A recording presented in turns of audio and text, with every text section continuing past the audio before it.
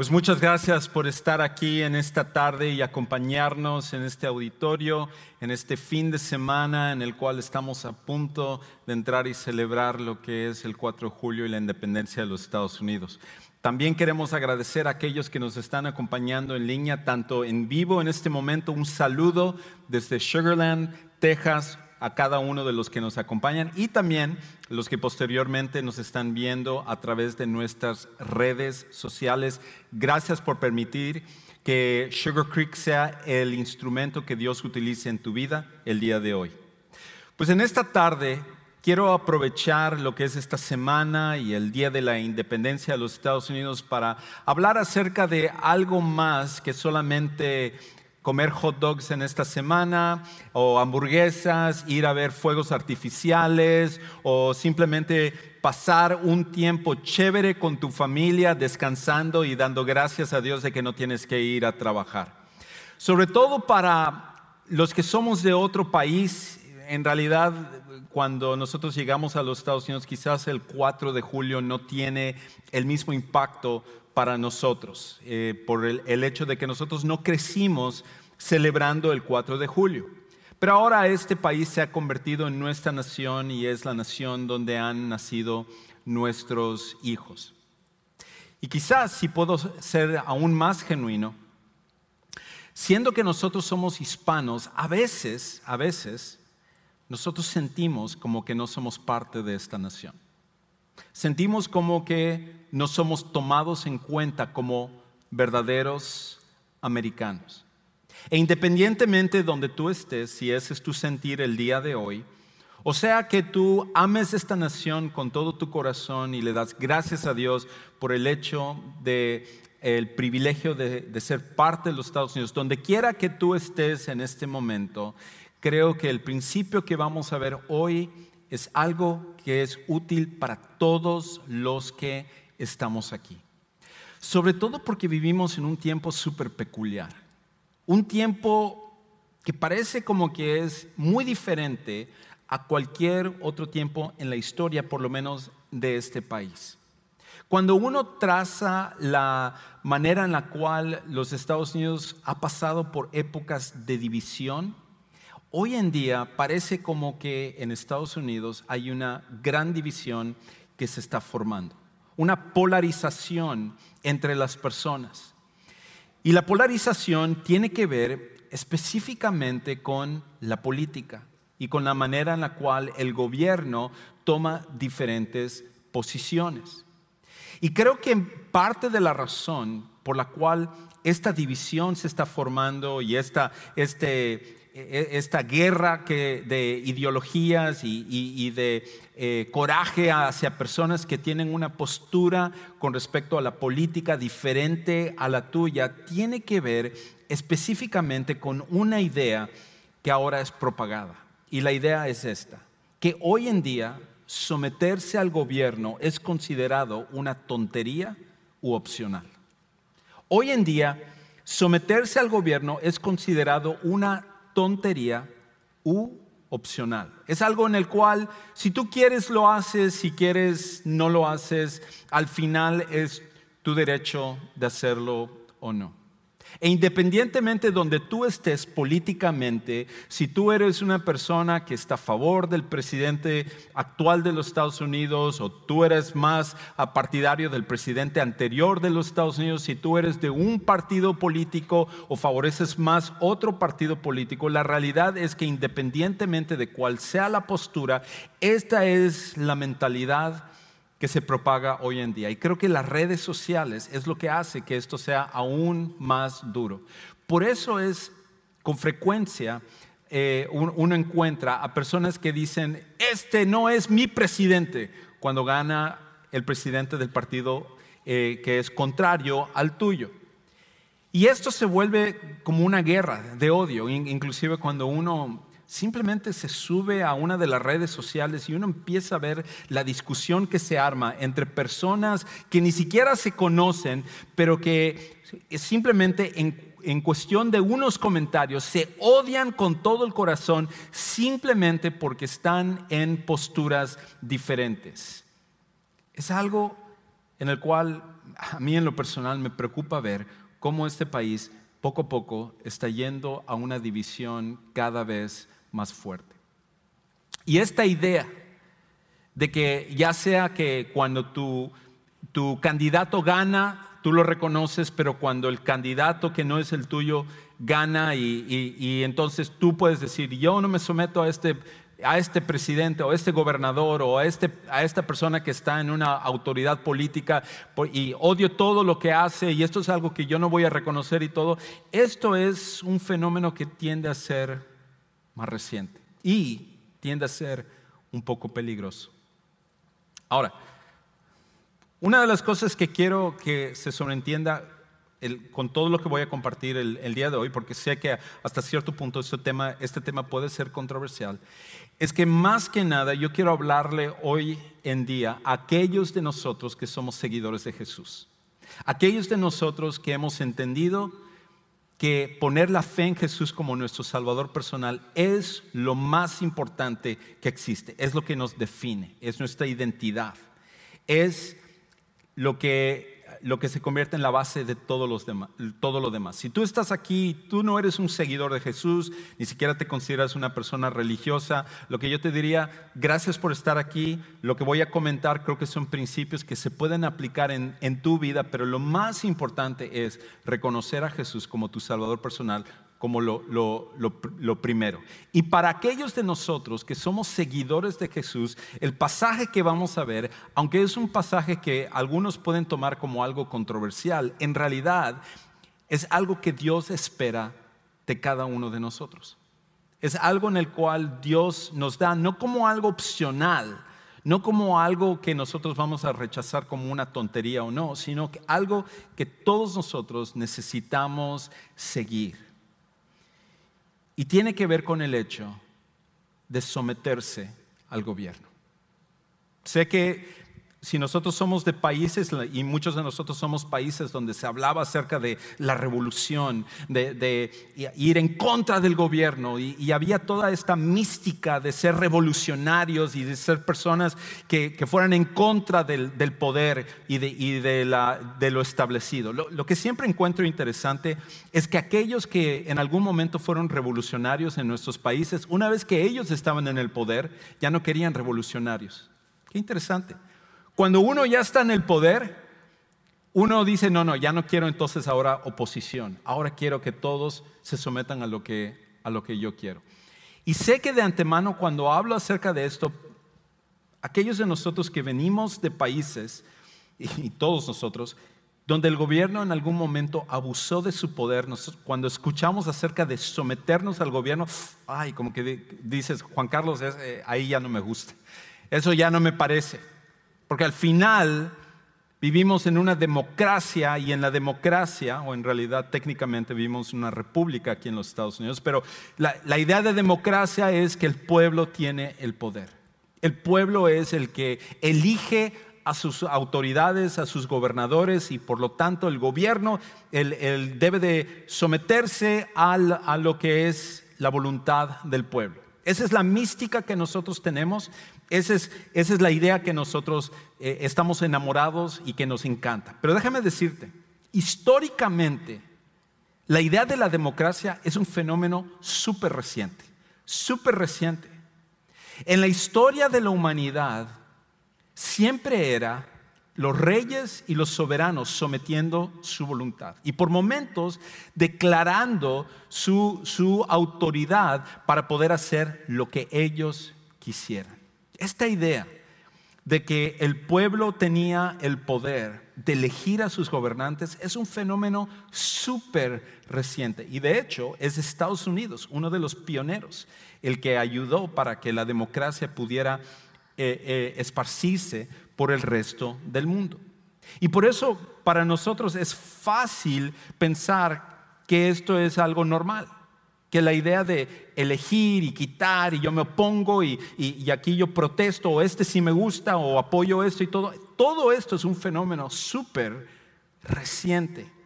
Y hasta cierto punto nosotros vivimos en un tiempo súper privilegiado al tener esto como parte de esta nación. Y sobre todo en los Estados Unidos, donde la idea de la libertad de expresión, la libertad de voto, la libertad de poder elegir a los gobernantes es un privilegio que históricamente muy pocas naciones tuvieron la oportunidad de hacer. Ya ahí comenzamos con un privilegio.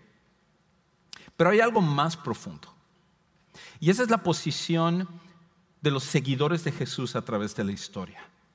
De cómo los seguidores de Jesús entendieron el rol del gobierno y cómo ellos estaban llamados a ser ciudadanos ejemplares, donde quiera que estuvieran, no solo en los Estados Unidos, sino en cualquier nación donde estuvieran, porque ellos entendían un principio que era aún más profundo que simplemente el de decir yo me someto al gobierno o sigo a este líder político cuando es el mío cuando no es el mío es una tontería o es algo que yo lo hago cuando yo quiera hacerlo, es algo opcional. Esa mentalidad es un fenómeno reciente, pero nunca fue históricamente la mentalidad de los cristianos.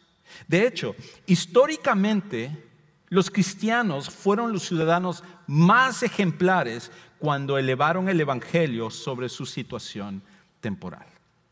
Los cristianos a través de la historia entendieron un fenómeno que era mucho más profundo, y es esto: que cuando nosotros venimos a creer en Jesús como nuestro Salvador personal, cuando entendemos que Jesús vino siendo Dios, Él adoptó la naturaleza humana sin dejar su naturaleza divina, y Él vivió la vida perfecta que ningún ser humano es capaz de poder hacer, porque todos estamos contaminados por el pecado. Y Él, siendo el único perfecto, voluntariamente sacrificó su vida en una cruz, un sacrificio que nos correspondía a todos nosotros, no por sacrificio, sino por penalidad.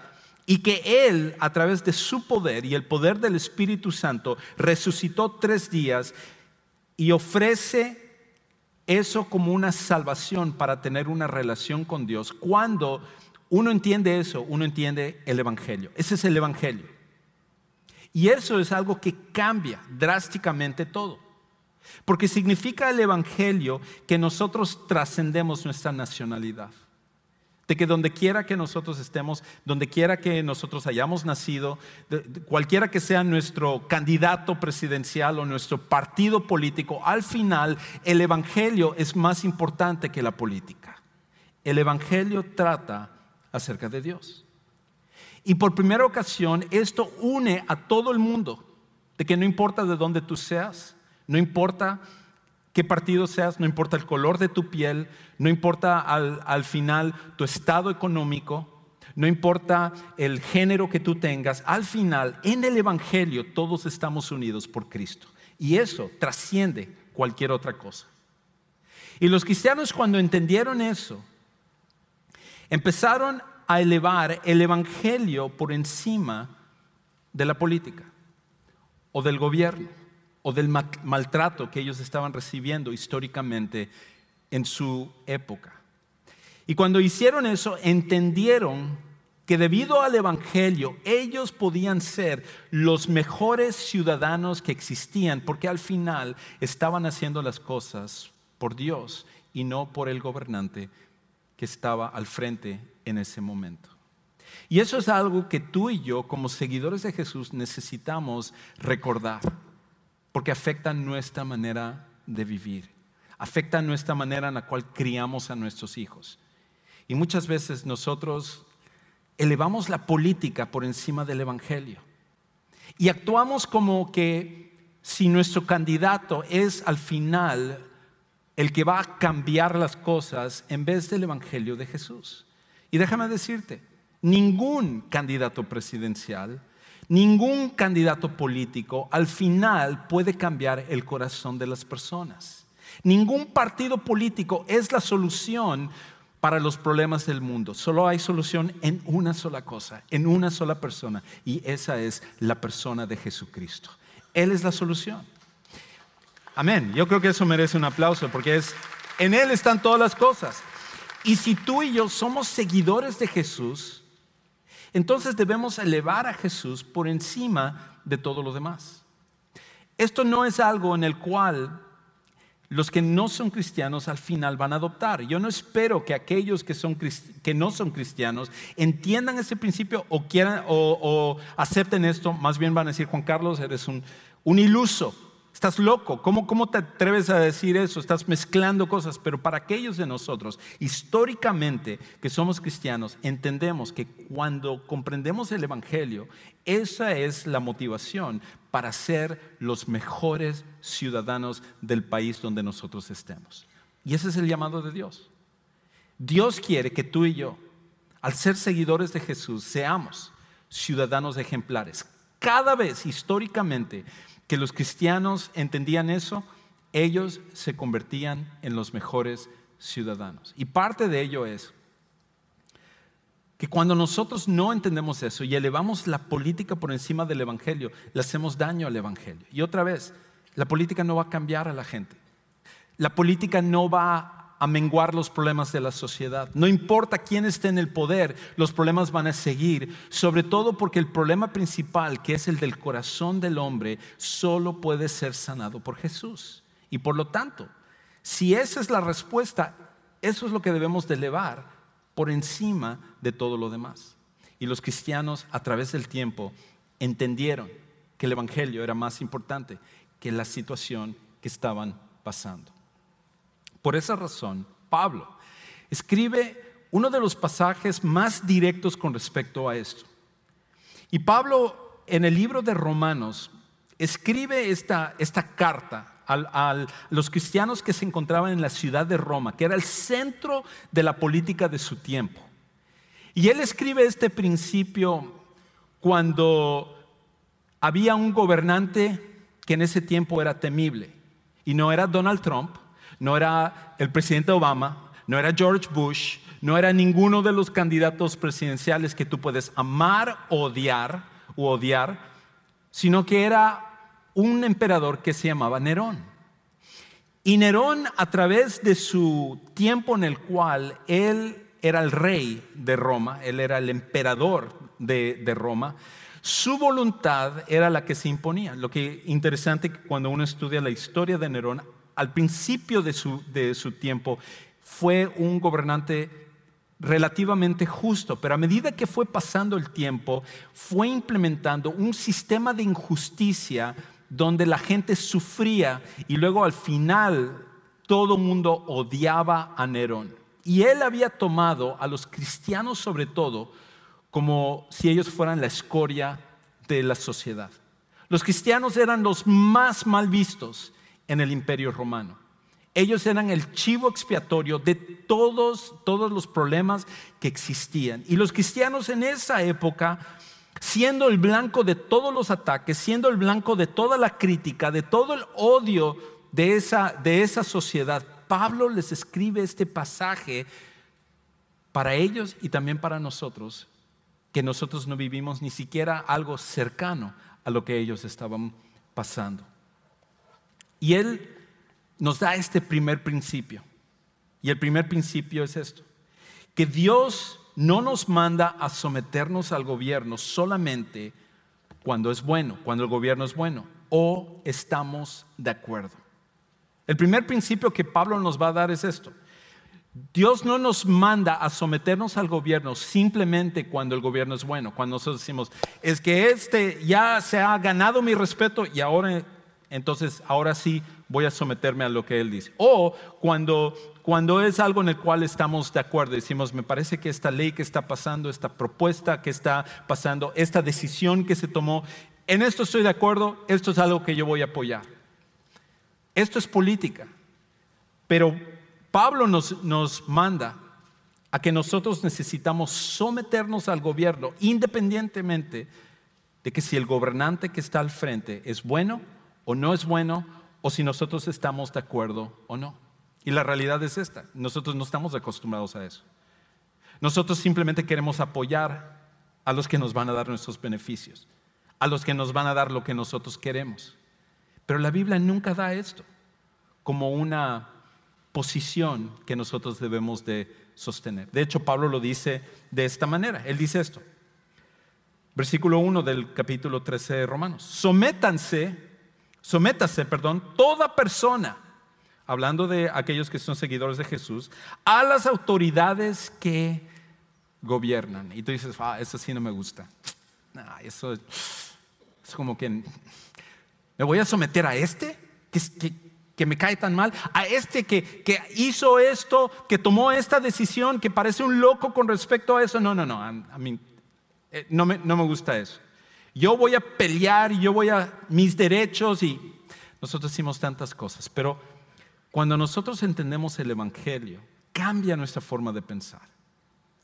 Y la idea es esta, que tú y yo estamos llamados por Dios para someternos a los gobernantes. Ahora, déjame decirte de antemano, yo sé, algunos dicen, es que eso como que no me gusta. Pero tenemos que hacer nota de una cosa, hay una diferencia entre someterse y obedecer, una gran diferencia. Y la Biblia en ningún lado manda a que nosotros obedezcamos al gobierno en todo momento, porque el gobierno se puede equivocar, el gobierno es humano, es imperfecto. A veces en nuestra historia, la historia de nuestros países, la historia de este país, el gobierno ha sido un instrumento de traer cosas equivocadas, cosas injustas. Y cuando es así, la Biblia no manda a que nosotros obedezcamos al gobierno en cada decisión, pero lo que sí manda la Biblia, lo que Dios manda, es que nosotros nos sometamos al gobierno. Y someterse es esto, reconocer por qué es que hay un gobierno y quién es el que en realidad está al frente del gobierno. Cuando tú y yo entendemos eso, cambia nuestra perspectiva de quién es el que está en el poder. Y hay dos razones por las cuales Pablo dice que debemos de someternos. La primera es esta, que nuestro sometimiento al gobierno humano es un reconocimiento al gobierno divino. Nuestro sometimiento al gobierno humano es un sometimiento al gobierno divino. En otras palabras, cuando nosotros nos sometemos a los gobernantes que están en el poder, lo que estamos haciendo es reconociendo el gobierno de Dios que está por encima de esos gobernantes. Porque de lo contrario nosotros tendríamos que decir esto, ellos están ahí por suerte, ellos están ahí porque nada más ganaron por corrupción o por casualidad o lo que sea. Pero cualquiera de estas cosas, cuando nosotros atribuimos que algo sucede a cualquiera de estas cosas, en realidad al final lo que estamos diciendo es que Dios no está en control. Y si Dios no está en control, si Dios no es soberano, entonces tu problema también que estás pasando, la enfermedad que tú estás enfrentando, la situación con tus hijos, en tu matrimonio, en tu cuestión de finanzas, en tu cuestión de depresión, en cuestión de soledad, cualquier cosa que tú estás enfrentando, al final eso es más poderoso que Dios y más poderoso sobre tu vida. Pero cuando nosotros creemos que Dios está en control de todas las cosas, es lo que nos trae confort. Sabemos que Dios al final, cada cosa que suceda, Dios lo va a utilizar para llevar a cabo su propósito, independientemente de quién esté en el poder o el problema que tú y yo tengamos. Y por lo tanto, cuando entendemos eso, el sometimiento al gobierno humano, hasta cuando no es lo que nosotros queremos o cuando nos duele una decisión que toma, al final lo hacemos. No por el gobierno en sí, sino por el que está al frente del gobierno. Escucha cómo lo dice Pablo, continuando en este versículo 1. Cuando él dice, sométase toda persona a las autoridades que gobiernan. Y tú dices, ¿por qué debemos hacer eso? Y dice, ok, te voy a dar la primera razón. Porque no hay autoridad sino de Dios. En otras palabras, al final, Dios es el que está en control. Dios es el que hace las cosas. Y las que existen por Dios son constituidas. Por tanto, el que resiste a la autoridad, a lo ordenado por Dios, se ha opuesto. Y los que se han opuesto recibirán condenación para sí mismos. Cuando nosotros nos resistimos al gobierno, en realidad lo que estamos diciendo al final es esto: Dios, tú te equivocaste. Dios, lo que hiciste al poner a esta persona está mal. Y esa es la cosa. Cuando Dios permite que hayan gobernantes malos, no es porque Dios avala el gobierno malo, sino Dios permite la libertad el libre albedrío de los seres humanos y utiliza hasta el libre albedrío para llevar a cabo sus propósitos. Y por lo tanto, si Dios va a llevar a cabo su propósito, sea quien sea el que esté en el gobierno, tú y yo podemos descansar en Dios y saber, Dios, no es lo que yo quería, pero al final yo sé quién está en el poder. Yo sé quién está en el trono. Yo sé quién está en control. Y no es el que está en la Casa Blanca, es el que está en el trono en los cielos, reinando sobre todas las cosas. Él es al final el que está en control. Y esta es la cosa, que para ti, para mí es mucho más fácil decirlo que para los cristianos que vivían en esa época, que estaban recibiendo esa carta cuando Nerón era el que estaba en el poder. Para ti, para mí es mucho más fácil decirlo que los cristianos que se encuentran en la China y están sufriendo persecución por un gobierno comunista. Para ti, para mí es mucho más fácil decir esto que para aquellos que viven en países musulmanes donde los musulmanes están tratando de exterminarlos y de cualquier manera ellos son llamados por Dios para someterse a su gobierno. Por eso tú y yo tenemos un privilegio tan increíble. Y no podemos nosotros simplemente hacer esto a un lado porque no nos gusta o porque yo vengo de mi país o porque no me dieron esta cosa que yo quería y me parece injusto. No. Independientemente de cuál sea la situación, nosotros nos sometemos a un Dios que al final está en control y podemos confiar en Él, que hasta en las situaciones más injustas Él sigue siendo justo y puede utilizar las cosas hasta cuando no nos gustan. Pero Pablo nos da otra razón también. Él dice esto, que no solamente es el hecho de que cuando nos sometemos al gobierno humano, lo que estamos haciendo al final es reconociendo el gobierno divino, que Dios es el que está en control de las cosas, que Dios inclusive puede utilizar a personas malas para llevar a cabo su propósito, porque Él es un Dios que es tan poderoso que puede hacer eso. Pero lo siguiente que Él dice es esto, que nuestra sujeción al gobierno es una afirmación al orden que Dios quiere en un mundo caótico. Nuestra sujeción al gobierno es una afirmación al orden que Dios quiere en un mundo caótico. Y por esa razón, Dios, al ver el pecado que entró en el mundo, al saber en realidad que el pecado iba a entrar en el mundo, el pecado siempre trae desorden, el pecado siempre trae destrucción, el pecado siempre trae daño. Y por eso es que Dios se opone a todo aquello que sea pecaminoso. Él quiere remover el pecado de tu vida porque Él sabe el daño que el pecado trae al final a tu vida y a mi vida. Y la cosa es que cuando nosotros como pecadores formamos una sociedad, estamos también bajo el daño del pecado. Y por esa razón Dios ha formado ciertas instituciones. Y esas instituciones sirven para tratar de mantener un orden en un mundo caótico debido al pecado. Y parte de eso es como, por ejemplo, el matrimonio. El matrimonio es una de las instituciones que Dios ha creado. Y esta es la cosa. El matrimonio, desafortunadamente esto es controversial hoy en día, pero el matrimonio es entre un hombre y una mujer para toda la vida, que ellos mantengan una fidelidad casándose y amándose y respetándose por siempre. Ese es el orden que Dios ha puesto. Y cualquier cosa que cambia fuera de eso es decirle a Dios, Dios, tú te equivocaste, esto es mejor. Pero la realidad es que Dios es el diseñador de todo, de esta sociedad. Y esa es una de las bases de la sociedad. La otra es la familia.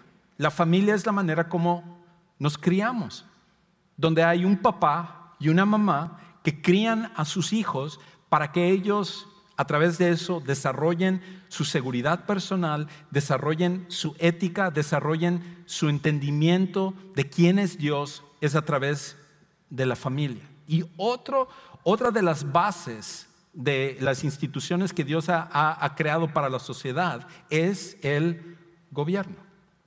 Dios creó el gobierno para que pudiera haber orden en nuestra sociedad.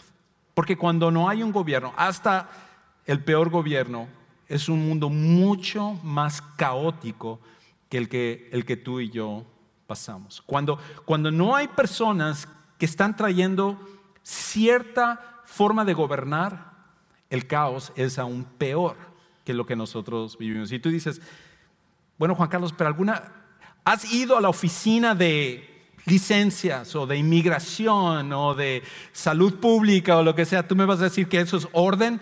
No, eso es, como diría Mafalda, eso es burocracia, ¿ok? Eso es la tortuga burocracia en las tiras de Mafalda.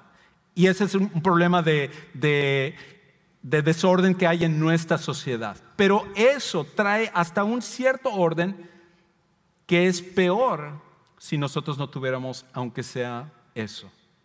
Dios diseñó al gobierno para traer un orden.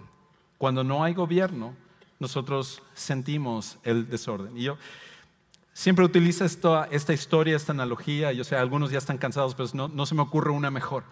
Pero cuando hemos tenido huracanes, yo me acuerdo cuando fue hace años, el huracán Rita. ¿Alguien se acuerda del huracán Rita de aquí? Pero el huracán Rita había sido poco después del huracán que prácticamente había destruido a Luisiana, a Nueva Orleans. Y cuando llegó el huracán Ike, todo el mundo estaba temblando. Yo estaba temblando. Los noticieros y los que están en las noticias están diciendo, esto va a ser peor que ese huracán. Ya prácticamente todos estamos muertos. Y nosotros todos en Houston estábamos, ¿cuál es la carretera más cercana para salirme de aquí? Y mi esposa y yo, que teníamos en ese tiempo solo a mi hija mayor y nuestra segunda hija, a Rebeca y a Daña, que eran pequeñas, nosotros estábamos diciendo, wow, ¿qué vamos a hacer si se inunda aquí? Vamos a estar como los de Luisiana y pudimos habernos ido, vámonos. Y tomamos la ruta rápida para irnos a lo que en ese tiempo nosotros vivíamos hacia el norte de Houston. Tomamos la ruta rápida de 12 horas para ir a Dallas, que normalmente son 4 horas. O quizás fueron más que eso, 19 horas nos tomó para llegar a Dallas. Estaba yo tan cansado que me parecía menos, pero 19 horas para llegar a la ciudad de Dallas.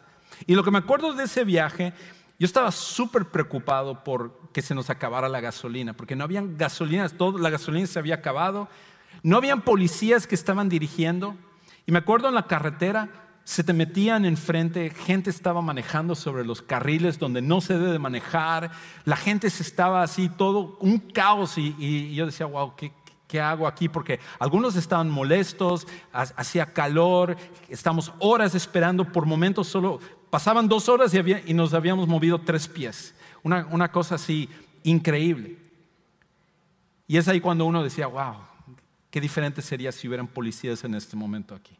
Que hubiera gente que estuviera dirigiendo el tráfico y todo.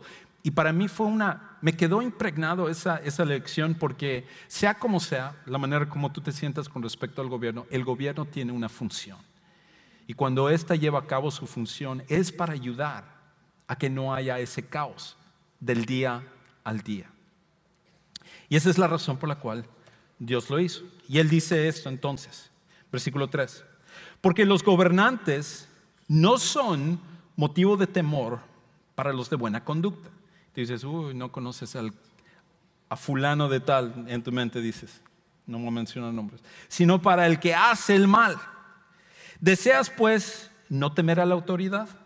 Haz lo bueno y tendrás elogios de ella, pues es para ti un ministro, un servidor de Dios para bien. Pero si haces lo malo, teme, porque no en vano lleva la espada, pues es ministro o servidor de Dios, un vengador que castiga al que practica lo malo.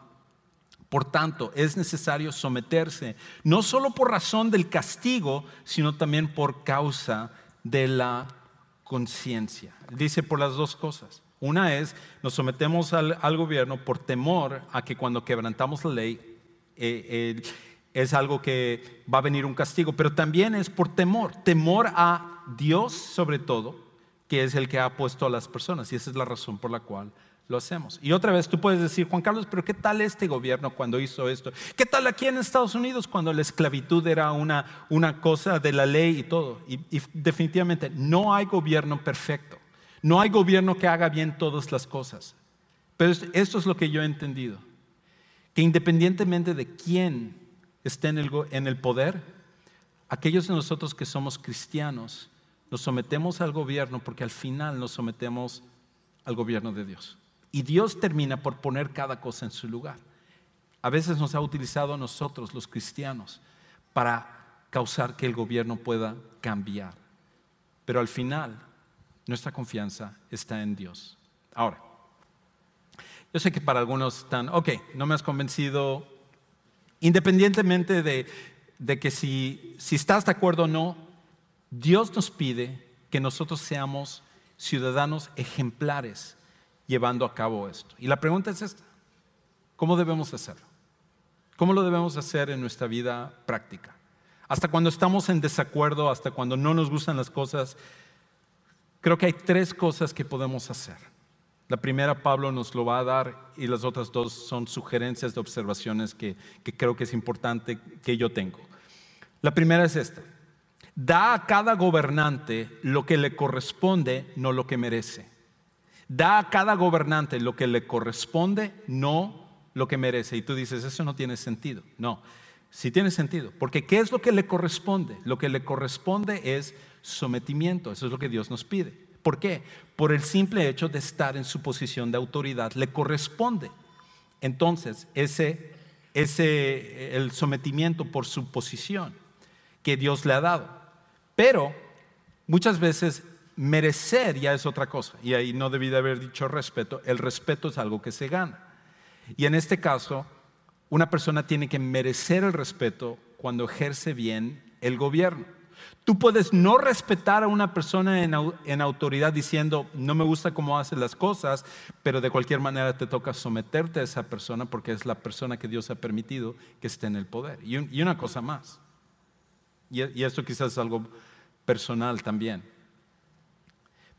pero creo que nosotros como cristianos deberíamos de ser mucho más sabios de cómo comentamos las cosas en las redes sociales, de los memes que compartimos atacando el gobierno cuando no nos gusta. Nosotros los cristianos deberíamos de ser ciudadanos ejemplares porque entendemos al final quién está en el poder. Y cuando nosotros nos volvemos parte de lo que el resto del mundo, que pone su esperanza en el gobierno, en un partido político, en una figura política y piensa que con eso va a cambiar la sociedad, nosotros nos volvemos parte de eso cuando usamos las redes sociales para atacar y para burlarnos y para hacer de menos a personas de otro partido político o el que sea. Más bien deberíamos demostrar respeto porque eso es lo que le corresponde al gobernante, que es sometimiento a su posición. Y él dice esto, versículo 6: pues por esto también ustedes pagan impuestos, una de las cosas que debemos de dar, porque los gobernantes son servidores de Dios, dedicados precisamente a esto. Paguen a todos lo que le deban. Al que impuesto, impuesto. Al que tributo, tributo. Al que temor, temor. Al que honor, honor. Y por cierto, eso trasciende la política. Es la persona para la que trabajas también. Es la persona que es tu jefe en el lugar donde tú te ganas tu dinero y tú dices, este me cae mal, le voy a hacer todo para hacer la vida de cuadritos porque él me lo hace también. No. Al final, si Dios ha puesto a esa persona es porque algo vas a aprender. No es solo recibir un salario. A lo mejor tú y yo necesitamos paciencia también en nuestra vida. Cualquiera que sea la situación, Dios permite a las personas que están en autoridad sobre nosotros. Y nuestro llamado es a someternos, porque es ahí cuando mostramos nuestra confianza en Dios. 2 cosas más, y con esto termino. La siguiente es esta: enseña a tus hijos a someterse al gobierno. Enseña a tus hijos a someterse al gobierno. Las siguientes generaciones viven con esta idea que el sometimiento es algo opcional. Y para aquellos que están fuera de la iglesia, fuera del cristianismo, Dios nos ayude. Pero para ti y para mí, que estamos criando a nuestros hijos de acuerdo a las cosas de Dios, enseña a tus hijos a someterse al gobierno. Cuida la manera como tú te expresas en las conversaciones con tus hijos. Tiene que ver también con la escuela. Tiene que ver con la manera como te refieres a la maestra o al maestro o al director de la escuela. Ese es un fulano y todo, y tus hijos aprenden exactamente lo mismo. pero Dios ha permitido a esa persona en autoridad. Puede estar mal lo que está haciendo y puede resistir a lo malo de una forma correcta, pero de cualquier manera la persona merece respeto por el sometimiento que Dios nos manda a que nosotros tengamos. Y nosotros debemos inculcar eso en nuestros hijos. Cada vez eso es algo que se pierde y a la larga esa es la cosa. Nuestros hijos son los que van a sufrir cuando ellos no aprenden esta lección. Lo último es esto. Solamente desobedece al gobierno cuando te lleve a desobedecer a Dios. Solamente desobedece al gobierno cuando te lleve a desobedecer a Dios. Tú dirás, ok, Juan Carlos, hablas mucho de sometimiento y todo, pero cuando el gobierno hace algo que está mal, ok. La Biblia nos da una cláusula y un ejemplo en el libro de Hechos habla de cómo los apóstoles desobedecieron al gobierno, pero lo hicieron cuando lo que ellos estaban diciendo iba directamente en contra de obedecer a Dios. La única cláusula que tú y yo tenemos para desobedecer al gobierno es cuando nos lleva a desobedecer a Dios. ¿Cómo sería nuestra nación? ¿Cómo sería este país si todos tuviéramos esa mentalidad? De que al final nos sometemos al gobierno independientemente de quién esté, independientemente que estemos de acuerdo con lo que está pasando o no, hasta cuando no avalamos decisiones que se están tomando o no, sino que tratamos de hacer lo correcto y nos oponemos de una forma correcta a las cosas, pero al final nos sometemos y solamente desobedecemos cuando es algo que lleva a desobedecer a Dios. ¿Cómo sería este país si esa fuera la mentalidad de todos nosotros? ¿Cómo sería este país si simplemente los cristianos actuáramos de esa manera? Este país sería completamente diferente. Y por lo tanto, ¿por qué no entonces comenzar a hacerlo tú y yo aquí donde estamos? Vamos a orar. Señor, en esta tarde, yo sé que este tema es controversial y algunos de los que están acá a lo mejor están diciendo, a mí no me gusta escuchar esto, eso es política. Pero la realidad es que tu palabra nos habla acerca de esto y nos llama con respecto a lo que debemos de hacer. Y Señor, ayúdanos a entender que la situación actual que vivimos va a pasar, que lo que nosotros pensamos que en este momento es lo más importante va a pasar, pero tu gobierno nunca va a pasar. Ayúdanos a mantener nuestros ojos puestos sobre tu gobierno y no sobre el gobierno que está pasando en este momento. Aprovechamos a orar por nuestros hermanos en Cristo en todas las demás partes del mundo que están sufriendo porque ellos están bajo gobiernos tiranos donde su vida está siendo caótica por la manera en la cual son tratados o inclusive muertos. Te rogamos por ellos, por nuestros hermanos en Cristo, porque al final entendemos que la nación celestial trasciende inclusive esta nación terrenal. Gracias por la oportunidad de vivir en este país. Tú tienes un propósito para nosotros aquí. Ayúdanos a vivir de acuerdo a ese propósito. Y oramos todo esto en el nombre de Cristo Jesús. Amén. Quizás en esta tarde, para algunos de los que están aquí, han sido llamados para conocer a Jesús como su Salvador personal. Sé que el tema de hoy que he manejado realmente no ha llevado hacia eso, pero si el día de hoy tú estás aquí y tú has sentido ese vacío en tu corazón y esa necesidad de estar cerca de Dios, Dios es el que tomó el primer paso para que tú lo puedas hacer. Lo hizo a través de su Hijo Jesucristo. Y si en esta tarde tú quieres tomar esa decisión, terminando este servicio en unos momentos, saliendo por las puertas de atrás hacia tu derecha, tenemos un lugar que se llama Next Step Center. Ahí vamos a tener gente que le encantaría explicarte un poquito más de cuál es el siguiente paso que tú puedes tomar para conocer a Dios de una forma mucho más profunda, que es a través de su Hijo Jesucristo. ¿Por qué no continuamos a través de esta alabanza?